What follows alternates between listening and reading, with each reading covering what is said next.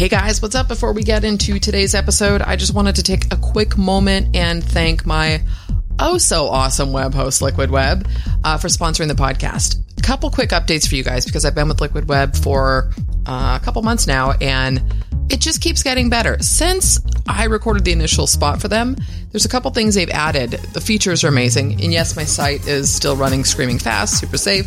I have automatic updates. It's been beautiful. I don't have any downtime or issues. But what has been added is image compression is one. They've set it up with Tiny PNG right now, and I know that they're working on an in-house solution to that.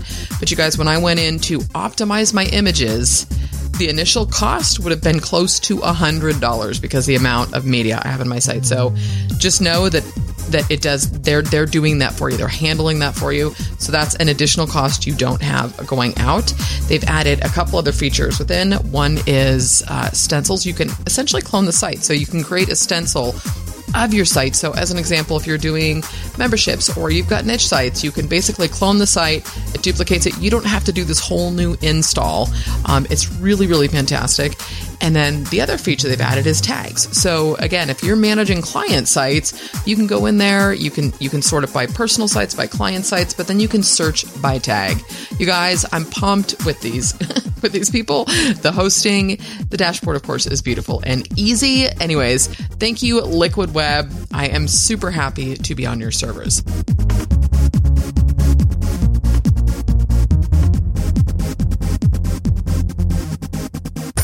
Hello and welcome to the WordPress Chick podcast, brought to you by the WPChick.com. WordPress explained for those of us who get headaches when we hear words like PHP and functions, but want to make money with their WordPress sites. No boring code snippets here. Just WordPress happiness made easy. Now, here's your host, Kim Doyle, the WordPress Chick. Hey, what's up, everybody? Welcome to another episode of the WordPress Chick podcast. I'm your host, Kim Doyle, the WordPress Chick. And you guys are in for a treat today because we're going to talk about something that still seems to be a mystery to many people.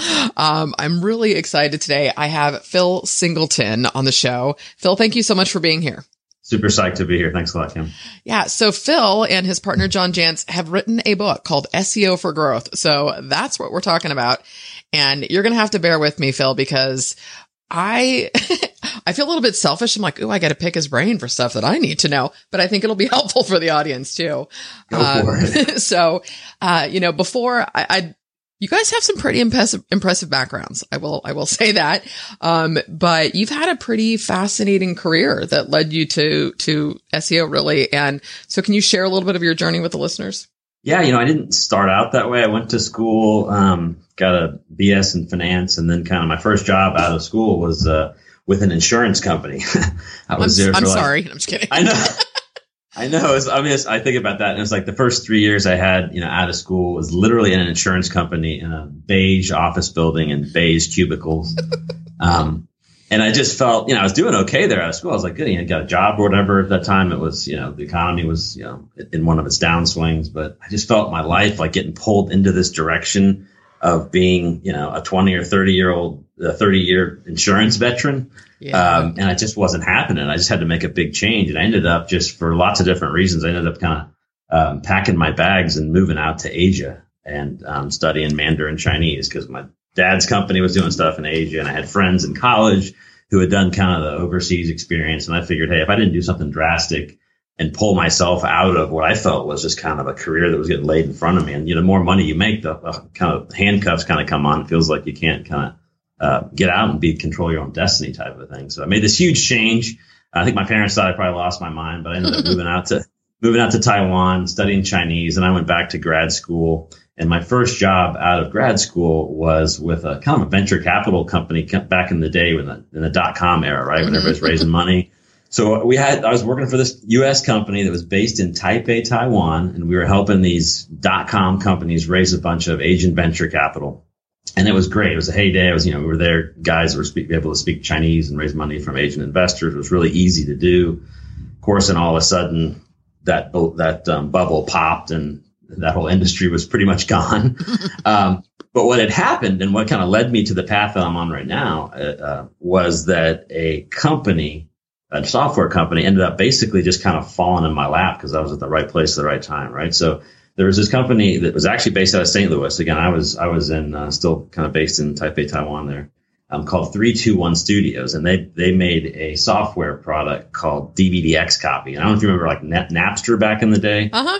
Well, this was kind of the second coming. DVDX Copy was out there for a while. It was a really popular piece of consumer software that enabled people to make backup copies of their DVD movies, right? So it was sold everywhere, like Best Buy, and the company was really jamming. And of course, they had their own legal issues, and the Hollywood studios came in and started to kind of sue them and try to shut them down, which they ended up doing. Yeah. A little bit of copyright infringement there, but yeah. Well, it was this fair use battle versus the DMCA of, hey, you can't copy stuff. But people were like, hey, we can copy stuff. We bought it. We don't have to buy the same DVD 7 times. But guess who ended up winning that battle? Yes. Mm-hmm. It was Hollywood. Deeper pockets, yeah.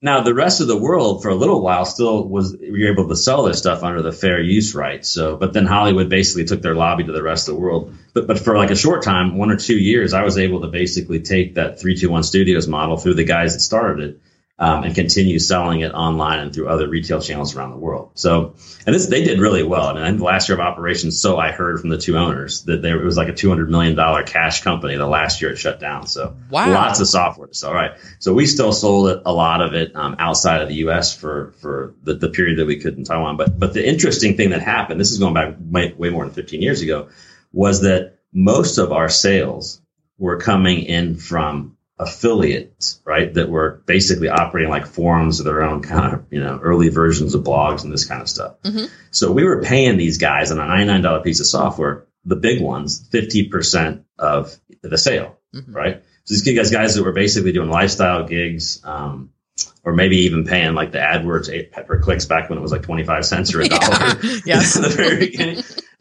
They're getting $50 of every sale. Meanwhile, I had 25 employees. We had investors. We had, our little piece of that pie shrunk down to almost nothing. We're writing checks to these guys for $50, $60, $70,000 a month who weren't basically, they had control of the customer. So I was like, at that time, I was like, holy crap, what's going on here? We want to try and get on the other side of the equation. So Hollywood basically, changed the laws around the world. And we ended up selling what was left of that company. I moved back to the States and took what I had learned, basically, which was search engine optimization. Because at that point, I didn't really know much. My background, I guess, is similar to yours in some ways. Where I read yours as, you coming out of like retail and kind of self-taught some of this stuff, right? But when I had this software kind of fell in my lap, it was just me, this finance. I'm a finance guy, business development. I had, a software development team.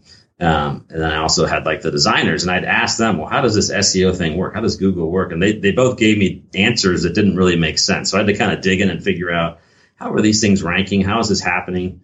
What's making, websites raise to the top? So I kind of self-taught myself that way and learned the ins and outs of it. And I got a chance to learn at the global level, right? But again, that company ended up being sold off. And then around 2005, my wife and I moved back to the States. I was like 10 years overseas, moved back to the States in 2005.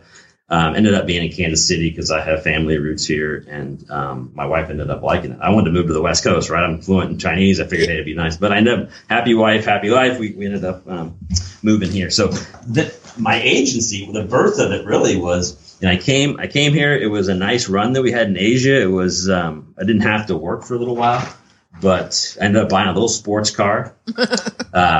It was a 350Z. I was like, okay, cool, I have one. And I had this guy, this auto detail shop, detail it up for me and make it look new again.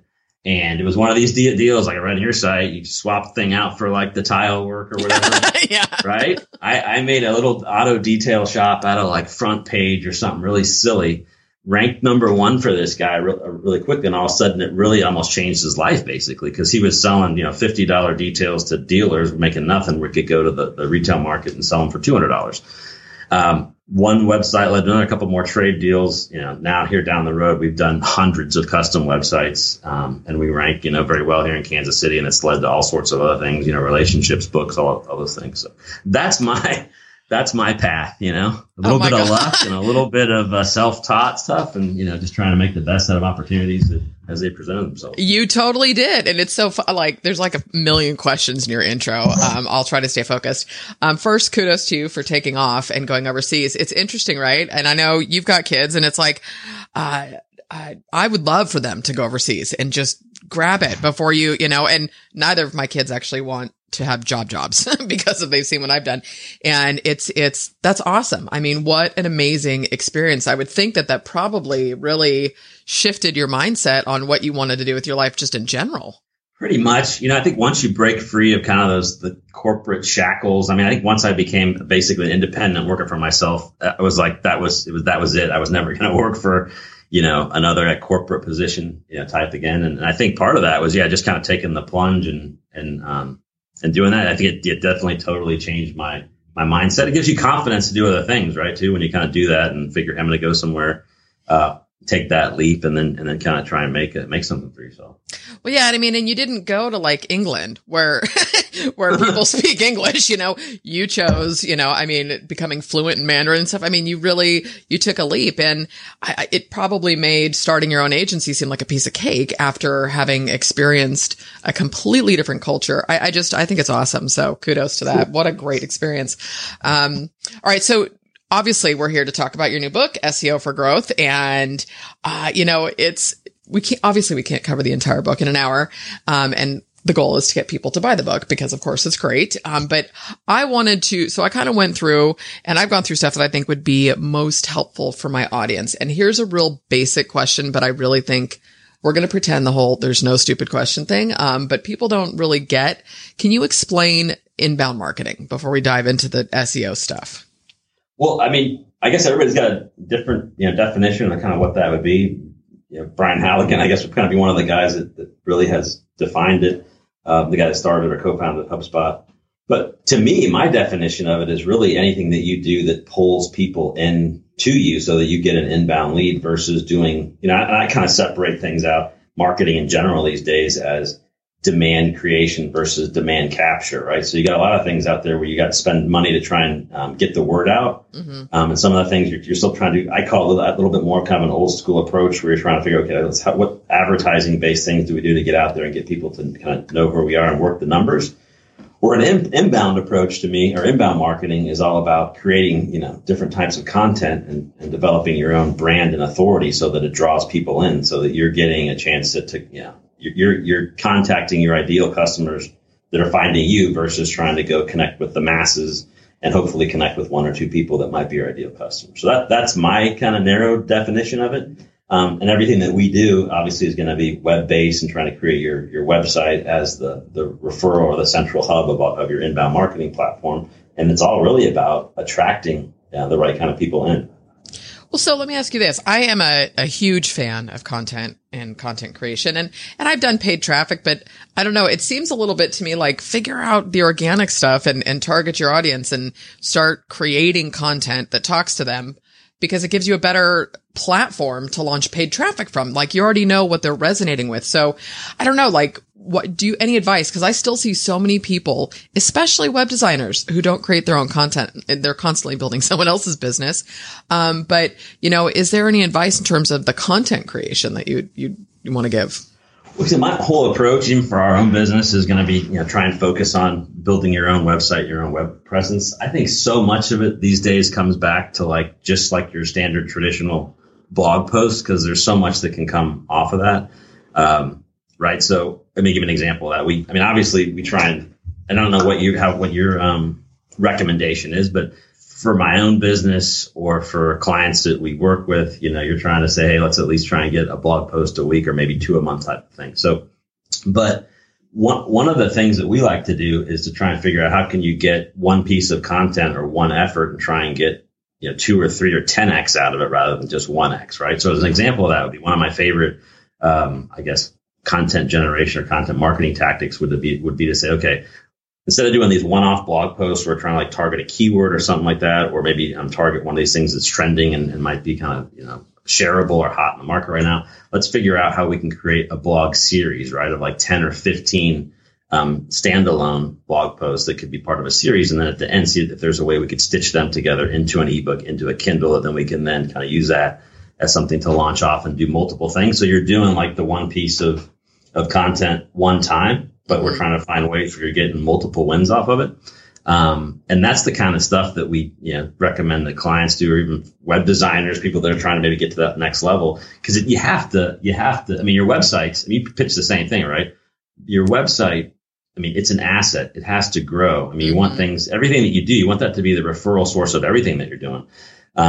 Even podcasts. As we go out and look around, like for where podcasts are going and trying to figure out, okay, which ones might be a good match. I see some ones that have been out there for a long time that are still like popular to this day, but they don't use the site, their own website, as like a platform to showcase it. They'll put it up on like, Libsyn or somewhere else, and you go to their website. It's actually, there's not even a place. I guess that would probably be a little bit more of an amateur move, but I'd be surprised. The ones I'm researching and trying to create my own database, there are a lot out there that don't use their own website as the referral source for their own podcast content. So trying to tie all that piece together and make sure that, you're constantly generating content, putting it up, investing in blog posts and trying to invest in other forms of content, but making sure that that your website's the referral source. I think that's one of the things that's missing with everybody. And you probably see this too at some points. Like one of the things that we see with local clients here in Kansas City is if people are doing anything from a content standpoint, a lot of times what they do is they're posting their best stuff up on Facebook where like it dies there, right? There's no trail back to the, right? I literally had a site that was, and I'm out of the website gigs now, but the last site I had done, one of them, and the money guy, literally said, well, what do we need a website for? We have our Facebook page. And I was like, I'm pretty sure your name's not Mark Zuckerberg. So you don't have that. None of that's yours. He's happy. Yeah. I constantly telling people, like, you're going to put something, put those posts, put those articles, put it up on a blog post, and then share that out so people have to come back, right? This is all stuff that obviously you're already doing, but how many people do that? They do anything, they go put their best stuff up on somebody else's platform and don't invest it on their own site. They leave them as these kind of digital brochures that are static and don't plug the rest of the stuff that they're doing into the site. So, yeah, I think, it's funny. I was having a conversation with somebody yesterday who they've created a tool, to help web developers get content from clients.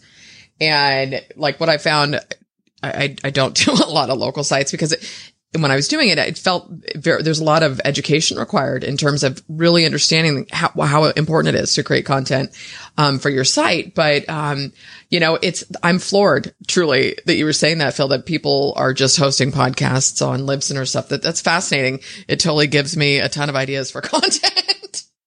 I would go off on that later because I got a whole thing. Like I've been starting to study this because this is part of my content marketing strategy, right? Trying to reach out to people like yourselves that, have an audience and a niche, targeting folks that are doing it, that I think they're doing it the right way, coming up with, show notes and that kind of stuff and giving people a chance to have some kind of representation on your site that we can go kind of share it out. But, as I think about and I see how some of these websites are doing, I was like, gosh, there's so much room for opportunity to kind of expand on just this piece of it that it's really got me pretty pumped about this whole piece of content. Where it's like, gosh, I'm doing all these things to do SEO, and I think this podcast thing is probably one of the best, most maybe untapped areas. Because look, I'm going off on some things that you haven't even asked me on yet. I know. Right. But so if we think one of the ways that people, try and improve their SEO right now is to try and do great blog posts, right? And try and do blog outreach and get their content placed as contribution posts or guest posts on authority websites, right? Mm-hmm. Holy crap. It's so hard because some of these have really high editorial standards. You need like 1,000 words, sometimes 2,000 words. You got to put screenshots. You got to pitch them. It takes a long time, right? But you go out and find a podcast with somebody that already has an audience, some authority in their niche. You talk to them, which is much easier, right? Than trying to come up with a blog post and hem and hawing or hiring somebody a couple $100 to do a really good one for you. And all of a sudden you're able to, one, reach that audience. But second, a lot of these ones, the good ones anyway, either have write-ups or transcripts and things on the site with examples or resource links of the things that were talked about in the podcast, right? Super value. There's a killer, it's basically kind of a secret blog post, guest blog post strategy that's truly organic and the kind of stuff I think Google wants you to be doing anyway, but way easier to do. So, and the thing is, it's like I joke around.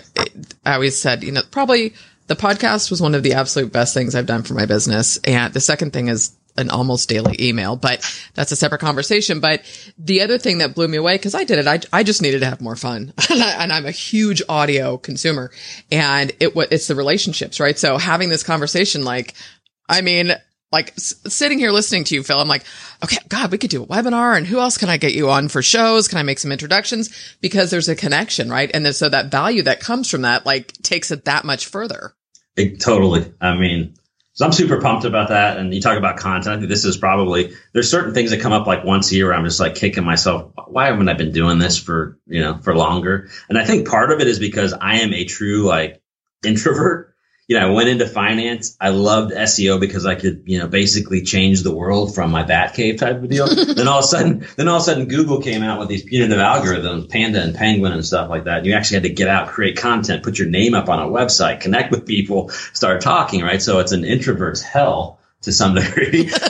But it's fun to get you out there and that kind of stuff. And that's really, really kind of what's driving a lot of this is you see these guys out there now. Everybody's kind of trying to get out there and try to create their own, personal brand, authority, trust, and all this kind of stuff.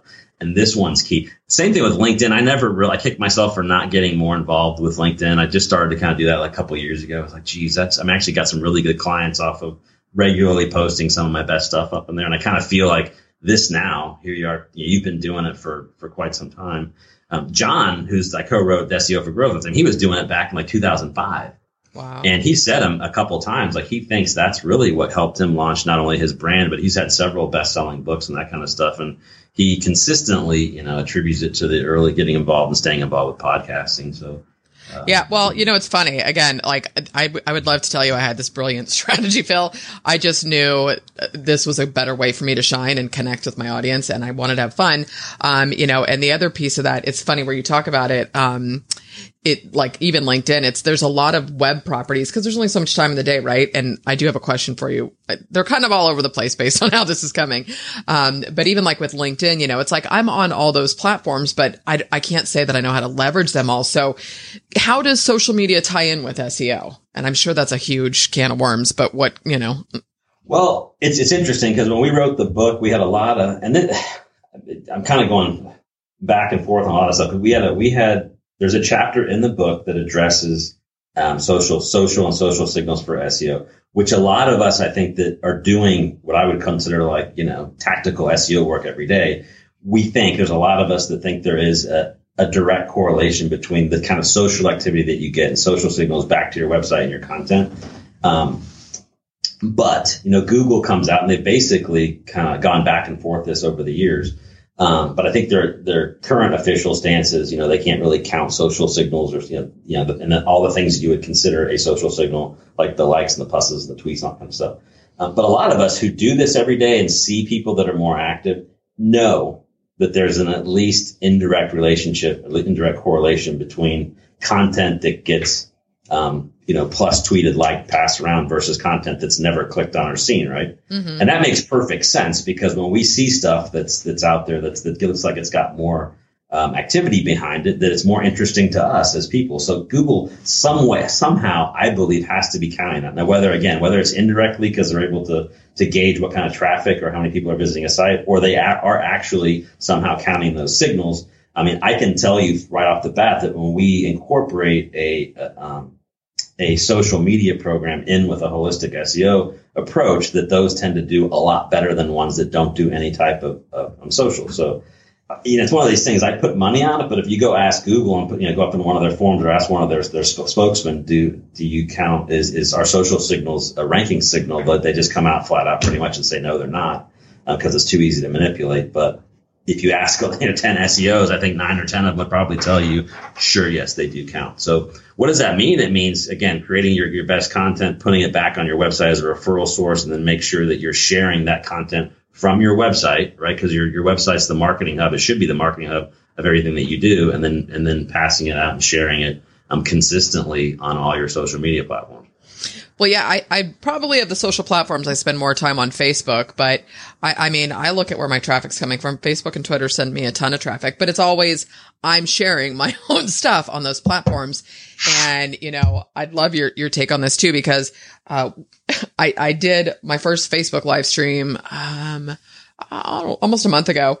Here's the deal, Phil. So I pulled it in. I've got a plugin that pulls the video and pulls the Facebook comments and his WordPress comments. But then I wrote a post like, here's my thoughts on my first live stream and da-da-da. And really, I believe for me to continue that, I want a strategy in place. But it was that post then, then I went and shared it. But that was my highest traffic day in months. Awesome. So actually, you did the Facebook Live post and you pulled it in onto your site and you did a write-up on it, right? So then it became the source, so people had to come back. Yeah. Your highest traffic, you probably got, so everybody's got kind of the lead carrots and call to action carrots on your website. Oh, so you yeah. probably had some nice downloads and that all worked like the way it's supposed to. Yeah. And so I think there's a way that, I don't know. And I think a lot of people get like, oh, it sounds like so much, but like my podcast, there's a lot of time that goes into my posts. And I'm like, yeah, but it pays off. So if you do the work, it will pay off. I could go 80 directions with everything you say. So I'm going to bring it back. And one of the things you said, in the book too, and you're talking about why 99% of websites fail. Are there a couple common things you see a lot of people doing that you can share? I just think, and a big reason we wrote the book, and I see this every day because we're literally talking to small business, businesses really of any size, but mostly based here in Kansas City. And I just see the way most of web design, I think, is still pitched today. It's still pitched to me as a design driven thing, as a digital brochure.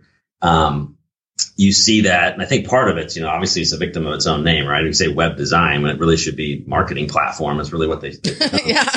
But it doesn't help that we've got Wix and Weebly and all those guys trying to say, we'll sell you a $50 website and get you listed on Google, quote unquote, on the commercials, trying to brainwash people that it's, these are things that are, expenses and not investments. Yeah. So you say it, so I think the biggest mistake is not building a website around a marketing strategy, right? Not just trying, because I think there's still most of the way people still build websites, at least here in town, with the competition that we have, is they're still kind of pitched as digital brochures, right? So people are pitching the design, the creativity, and the bells and whistles and the features, when I think they should be talking about return on investment. What's the marketing strategy? Where's your high margin product? Where are your low margin ones? What do we do to get our head around your business and reverse engineer a website that's based on what your goals are, right? Versus it trying to just generate another show pony website that looks good for a while. And that's really what ends up happening. I think a lot of small business owners are feeling burned these days because what ends up happening is they get these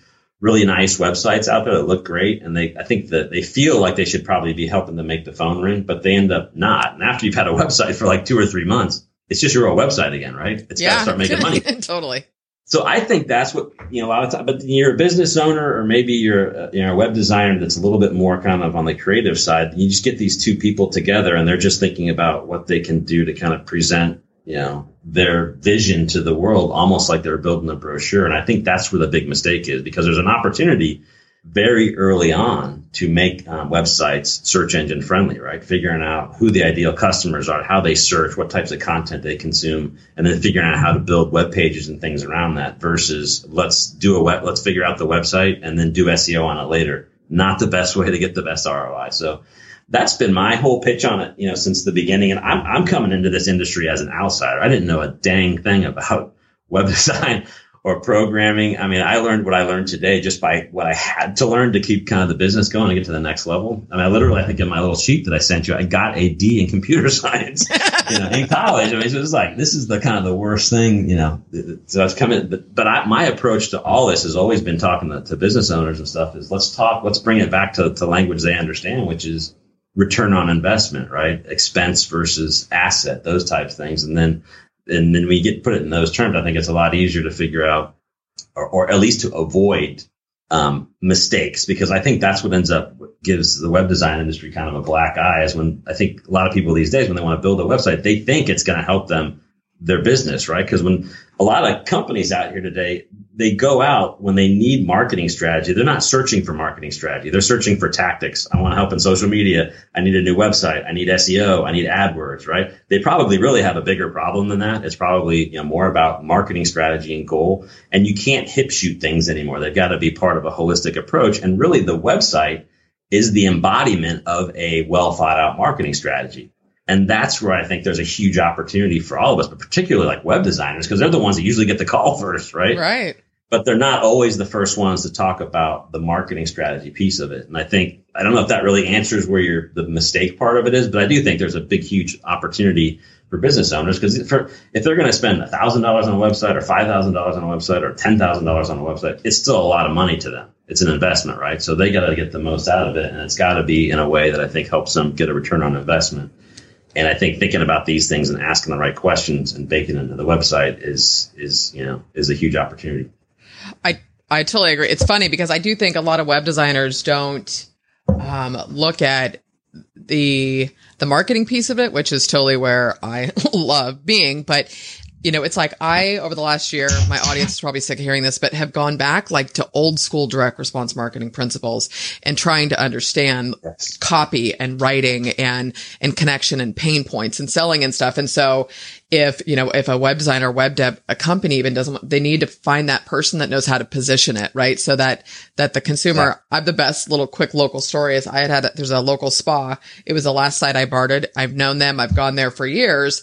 And I had asked him about his website way before, and it was, whatever. Well, the problem is that nobody could buy gift certificates. The site was so old, Phil, that the person who built it, used some scrolly font, all pretty and flowy.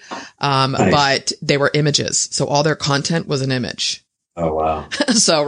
So once we got the new site live and I put the gift certificate button all over the place, all over the site, 76% increase in gift certificate sales the first month the site went live.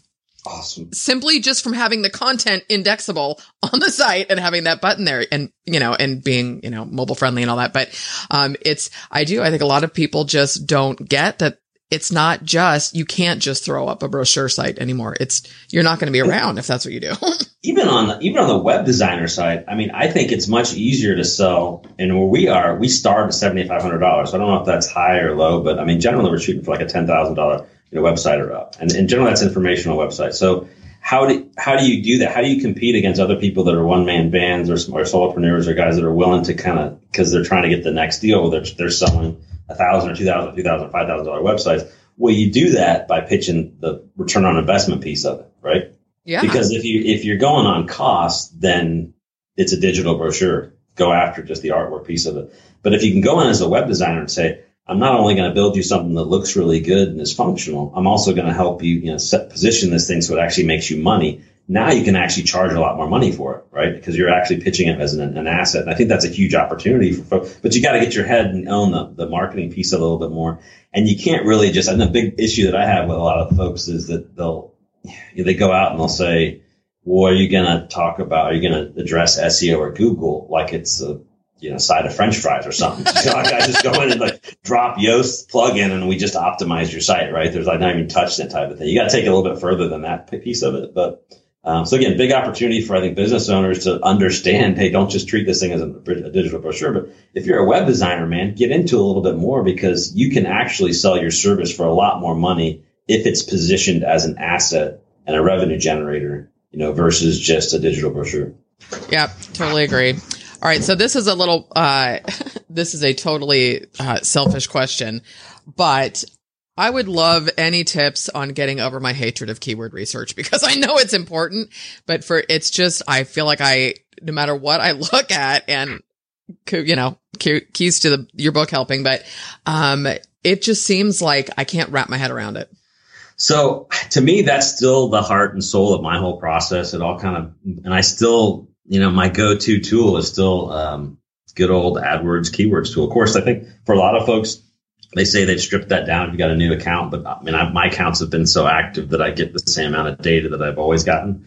But I know they say newer ones, they strip it down and give you a lot less in terms of the keyword data. They group it. But I use Ahrefs and SEMrush. I really try and spend a lot of time, especially initially when we're building a new website, to try and, drill down and get what I would consider like the top 50 or 100 keywords in that, and use that to build the website and actually build a content marketing plan on it. So is there an easy way to do it? Not really. It's just part of the grind. But once you kind of do it and get your master list and kind of revisit it and make sure that you're incorporating into your content strategy, it really does pay off. Because if you don't have that piece right, anything that you build on top of it you just don't know where the finish line is. Right. And we see this time and time again, and I think you've heard of some of your podcasts too, where you're just like, gee, some of it's like not even remotely optimized, or, they're not going after the right keywords, or even every company that comes in is usually they hear blogging or more blogging, they just start blogging. I mean, and it's just randomly blogged about stuff where if they just would have, thought about it and tied it into some type of a theme or keyword or product that they're going into, they'd probably get 10 times more value out of it in terms of traffic or just even building the SEO equity of the site. So I don't really have an easy magic box number, but if it were that easy, I guess, or didn't take the work, it make be harder to make a living off of it, I guess. Yeah, no, it's one of those things too. And I think probably for a lot of, marketers, entrepreneurs, even, coming up with their own content strategy, it's like you really, and again, like I feel like I've gone backwards and to go to some of these fundamentals, but it's like you really have to take the time to do the work and do the planning and look at, I was actually writing a post for a solo show today and talking about kind of some shifts that I see happening with online marketing and a lot of the hype. I think the space is maturing. The hype's always going to be there. But with you see a lot of listicle posts, and especially in the WordPress space where I'm like, really, do we need another top 10 WordPress SEO plugins post? Like, I get it if those things rank, but it's like, I don't know that there's necessarily sort of an end goal strategy to just other than this aggregation of a bunch of random how to do this with WordPress stuff. And so my question within all of that is, where does Google, I forget, maybe it was Syed Balki, but saying, Google's actually looking at the type of content you're creating and more conversational or, does that stuff come into play as well? Yes. I still think, those kind of posts are still kind of doing, pretty well and probably will do well for a while. Yeah. I mean, the facts are the facts. It's still to this day, the long form posts seem to be outperforming the shorter, thinner ones. And there are a lot of different factors in that. I think most of the time, though, if somebody's willing to write a 1,500 or 2,000 word blog post and put the time in it, they're probably adding all sorts of stuff in it. Nice reference links, embedding video, making graphics and pictures. And so a lot of this has to do with it's a quality rating factor, but it's also one of the big things that's been studied over the last 6 or 12 months in the industry. A hot topic is dwell time on a site, right? So if it's going away from the old thought where people were worried about, what's the bounce rate if somebody comes on a web page and bounces off? Is that good or bad? And most, I think the consensus is it's not really a good metric and Google's probably not using it. But where people are seeing a correlation is when people are spending more time on a page. So somebody's spending 10 or 15 seconds versus spending 20 or 30 minutes reading a long post or whatever. A lot of people think that they can prove that there's a correlation for that kind of stuff. So the listicles tend to be a lot longer, right? They tend to have a lot more content in them, and they tend to get passed around and linked to more, especially when you've got a listicle of somebody where we've got, okay, here's the top 10 people are saying this. They've got links in it that gets spread out socially. Those folks link back to it and then amplify it all of a sudden for, just a general, listicle thing, which you've seen a million times. Because it's generating that amount of social signals, they still tend to do, pretty well. Yeah, no, I mean, and don't get me wrong, I write them and I like them. Most of my posts, the only time a post of mine is less than 1,000 words is when I take my daily email and I write it and I'll copy and paste it. I'm like, it's extra content. I do the social share. I put it out there. It's crazy that works too to me. But getting on the dwell time piece right, on this topic this is what's really got me amped up. And I've got 10 more points on why I think podcasting is so awesome for SEO. But the fact that somebody like you does the write up so well, right? And then you link to this and it's a referral source. And the fact that the actual podcast is embedded on the page, this really helps you get a lot more credit for that dwell time factor, right? Because we sit on your page, and in your case, you're listening to an hour, 45 to 50 minutes. In some cases, 20 or 30 minutes, which is still great. But this is an awesome way. It's even got me thinking. It's like, dang, man, I got to start getting my own podcast going because you should. What a better video. People just don't hang out for. You got to get 1 or 2 minute video, right? Especially if it's, but the podcasts suck us in. If you get into it and you're doing stuff, you can still be working kind of stuff. And all of a sudden, now you've got somebody hanging out on your site for 30, 40, 50 minutes. Has to be a strong ranking factor. So, well, let me ask you this. I saw this and I thought this was so brilliant to me and was, and I want to say I don't use them, but I think it was Instapage. And so they had a lead magnet offer. And so I opted in. And the whole thing was on the pages. It wasn't some PDF download. So it was say 6 chapters and then you could click through, but all of the content was sitting on the site. Or I was just on Moz, I think, about a content audit. And it's like, they do almost like a table of contents. Everything is all on the page. And it's like, that's brilliant. You're hanging out there. Yeah. That is brilliant. Right. And then I'm like, God, I could totally do a email sequence triggered from somebody spending time on the page, then send them the download if they want, but essentially putting a lead magnet on the page so people are staying on the site.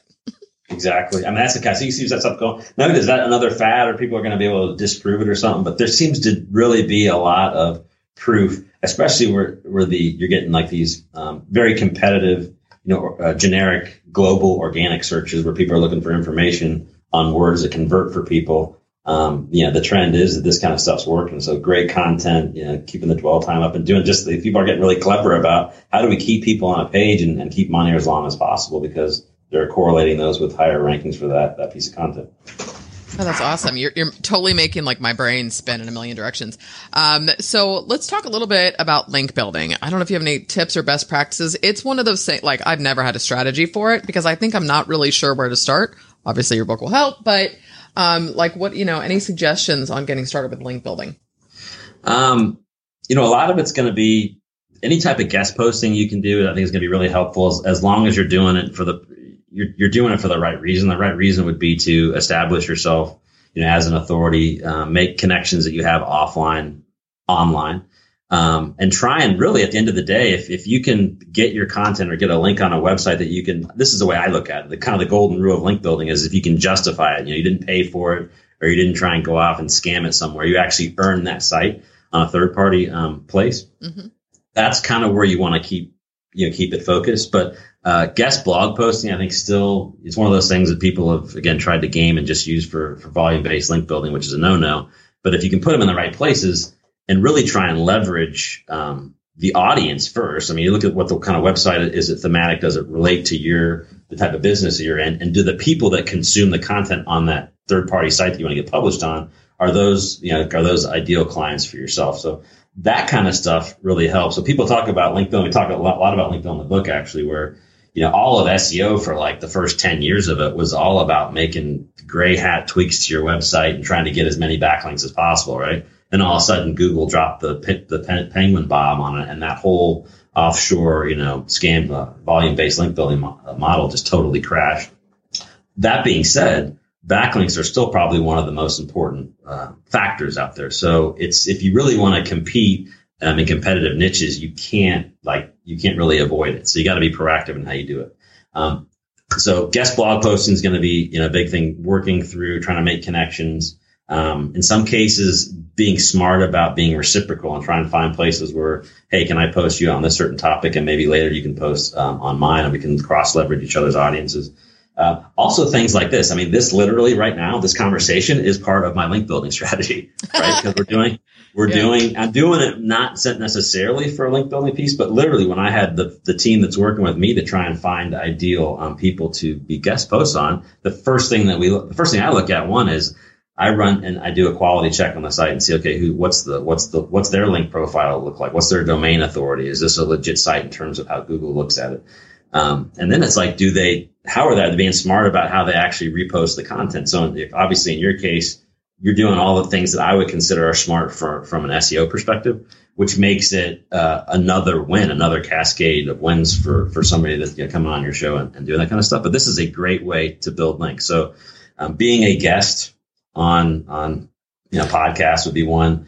Guest posting on whatever kind of relationships that you have. So, and sometimes people don't even realize that they can post on stuff. So here in town, I'm a member of a lot of associations. Okay, so the Better Business Bureau, 3 or 4 chambers.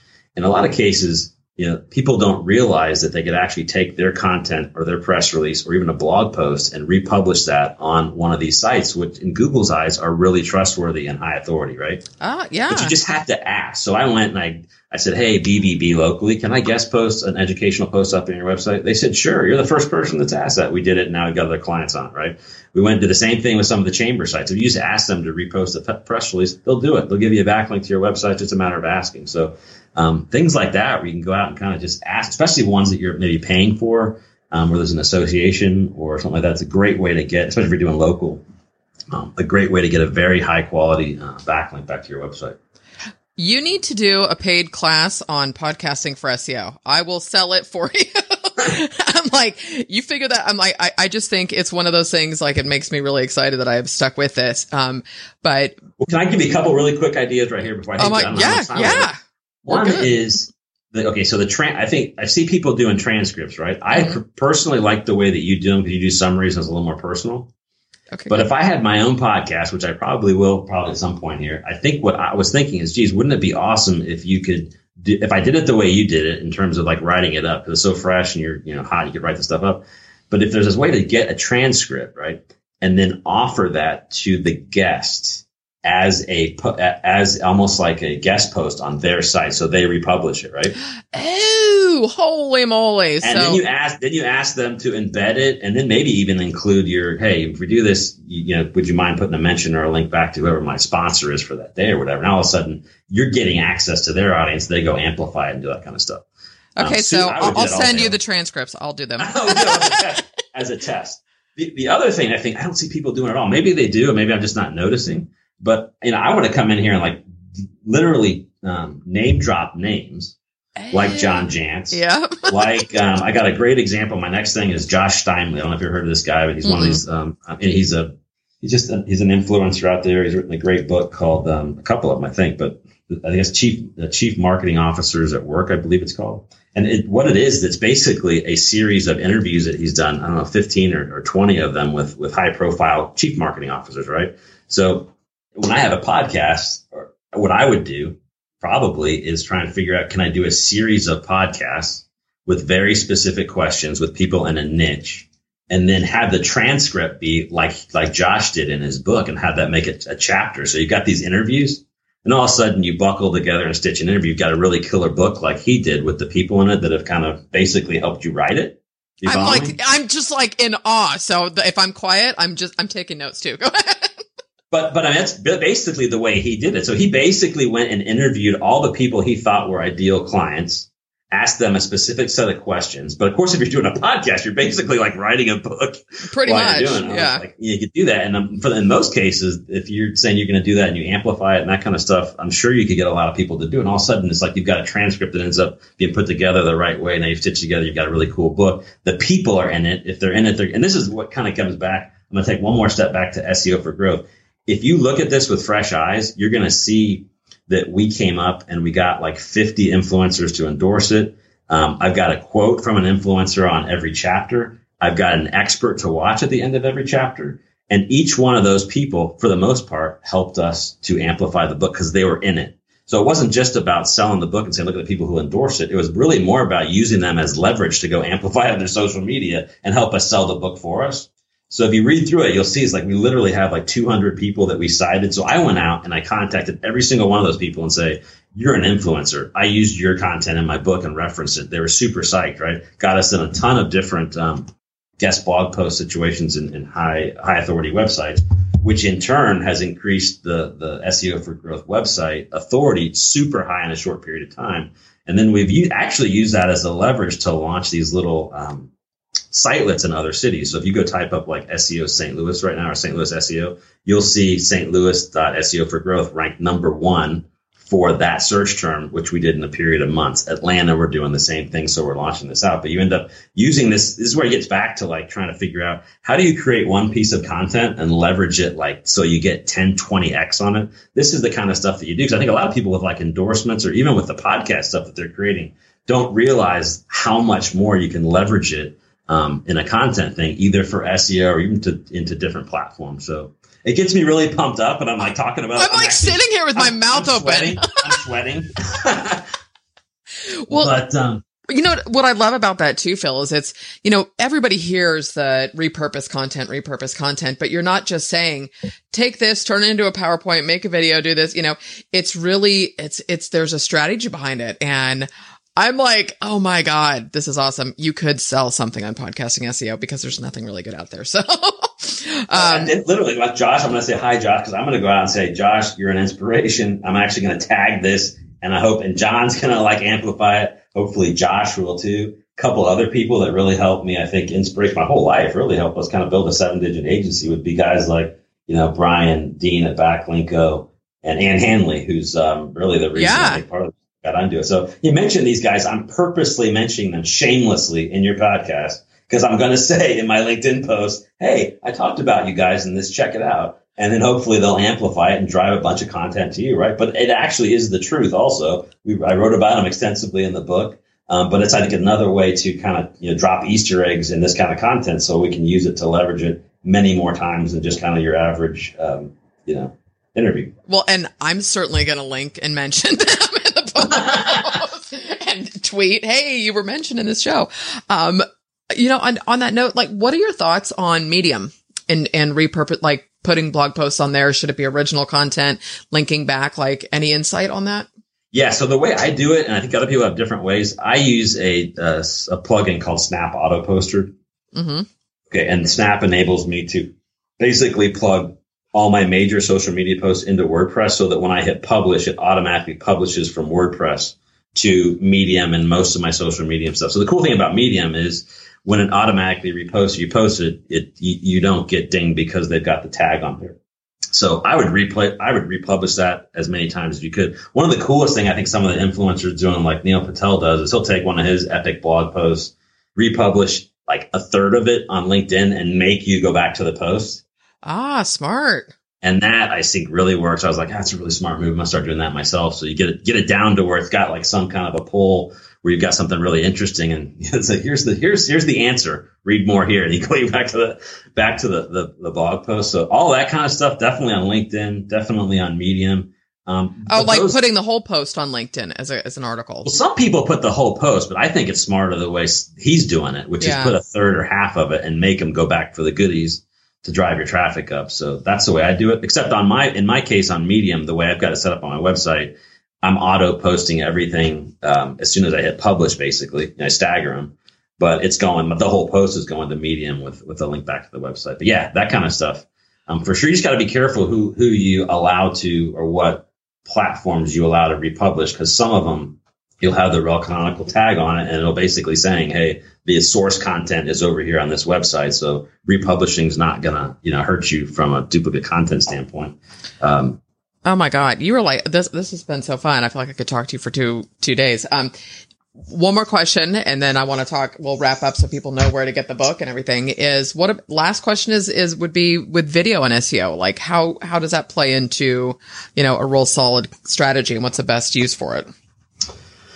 Well, a couple different things on it. For me, I think video in general, if you use it on your website, increases the dwell time we were talking about. But if you do it the right way, especially like video testimonials and that kind of stuff, it's huge. Because every time that we see it and we first of all, you got to step back from that. I mean, I think the biggest thing in web design and website, internet marketing right now is reviews, right? And trust and all that kind of stuff, because whatever your political inclinations are, because of this last election, people trust the internet a lot less. Yeah. So Google actually totally rewrote its quality guidelines like a month ago, and it's all based on trying to weed out fake news and all this kind of stuff, because it's like, people just don't trust the internet. So being able to come back and use content in a way that increases that additional trust that we've lost in the internet is super important. I think video is one of those things, especially if you can make it personal and short, find ways to get, testimonials in there. Is super important. It's also really important, I think, for SEO. If you use the YouTube platform and embed and drive people back and forth and make sure that you've got that. 'Cause I believe that if you're using embedded YouTube content, at least I'm paranoid enough to believe that using that and embedded that on your website is probably an on-page factor versus maybe using another platform. But it's also just helpful to have that content republished up on YouTube because people could find it on its own. But YouTube, I think video content is super important. I think it's really important for getting that trust factor up on your website, increasing dwell time and that kind of thing. Yeah. But every website that we design has a video in the mock-up on the homepage. Basically, that's how important we think it is. So. Well, that kind of sums that up. So wrapping up, obviously people can get, and I'll of course have the links to the site and to Amazon on the book. Who would you recommend SEO for Growth? Who is the book for? Well, we wrote it for marketers, web designers, and entrepreneurs. That's kind of the tagline on the book. But I think I personally, wrote a little bit more for web designers because I just kind of see, even out there right now, I mean, it just seems like people get a little bit stuck in, I think here, my real thought is so many businesses need help, right? Mm-hmm. And they need marketing help, but web designers in particular don't realize that they've got such a great entry point into businesses because I've got 3 websites that I market here in town. By far, the one that generates the most leads is the people looking for web design, right? But they've got a great opportunity to get and talk to people and build them not a one-time website, but position themselves in a way where they can become part of the team and not build a $3,000 or $5,000 website, but build a website for $5,000 or $10,000 and earn $1,000 or $2,000 or $3,000 a month as a marketing partner. That's a game changer for people, right? And that's really what I wrote the book for. It's really about here's what you could do. Read through it, understand how you need to make a revenue generating website and create your own either solo practice or your own agency where you can, I think, change your life. I mean, it's definitely changed mine. And my whole focus has been trying to build these things in a way that I think business owners resonate with on the revenue generating piece. And I think that's kind of what my passion was for it, is to kind of, because this is what we see. I mean, the biggest part of my business here in town really is almost rebuilding brand new websites. People go out and they go build them now. They either lose traffic or they don't generate them. Then they go find somebody who they think who can help with SEO. And then we go say, we got to build you a new website type of a thing. Right. Yeah. So, and that's kind of, I think, who we really wrote it for. But I think for a business owner that wants to get their head around it and doesn't want to read the 1,000-page Art of SEO, a book by Eric Anga, read SEO for Growth. Some people, when they read this, they're going to think it's more about like content marketing this piece. We've got a few people that have kind of reviewed it and said, well, this isn't really about SEO. It used to be, when you think about SEO, it just used to be the tactical piece of technical SEO and link building. But Google's getting so much better at reaching out and seeing all these other things like reviews and content, all the stuff they're able to kind of go out and count. They have a more holistic view, and they're starting to calculate that in their algorithm. So when you read it, you're seeing us cover all these different areas that basically ends up being digital marketing. And that's what I really think what SEO today is. It's not just about those little technical pieces under the hood. It's about all these other things, because that's what Google's starting to count. Oh my God, this has been, I feel like I just got like an extra degree or something. Certification, whatever. Not, but again, I think, a lot of my audience, it's pretty much marketers, web designers, entrepreneurs. And if you're not building an agency, take this and implement it for yourself. And, I'm thrilled, because being a fan of content marketing, I feel like you've totally validated my belief in it now. And I've seen that it works for myself, but so where is the best place for people to get the book? Well, we try and send people to the book website, SEOforgrowth.com. We've got, because on there, like on the book page, we actually have we got like a little ebook bundle. One's Larry Kim from WordStream gave us an ebook that I think they charge for. And we got that for free. And then we've got one from the Yoast folks. They've got one of their books. So we've got if you go buy the ebook on Amazon, you go back to the website page and then enter the Amazon code on there, and you can get your it's a 3 ebook bundle pack that's really only on our website. That's probably worth another $20 in there from the guys that have contributed that to it. So we always try and send people to the official book site first, but it's really only for sale on Amazon. So that's right. Well, it's great. There's other info on here as well, and you definitely have some experts endorsing the book too. It's fantastic. You certainly practice what you preach. So, Phil, I am so stoked that we did this. Thank you so much for being here. Thank you. You kind of ruined my life last week. I got so sucked into some of those podcasts that I literally, especially the one you had one with there was another web designer on it, and you and her were just kind of like talking shop about, hey, people charge. I was like so into that one because it's like all those things were resonating, But, great stuff. Thank you. I totally appreciate it. And yeah, this week I'm looking forward. I've got one coming out on just the hype, the internet marketing, and my own predictions for where things are going. So you never know. All right, guys, you know the drill. So just stay tuned. I will have some links, everything, and then some will now be in the show notes, because now my brain is spinning. But hang on. As always, thanks so much for listening, and I will catch you guys next week.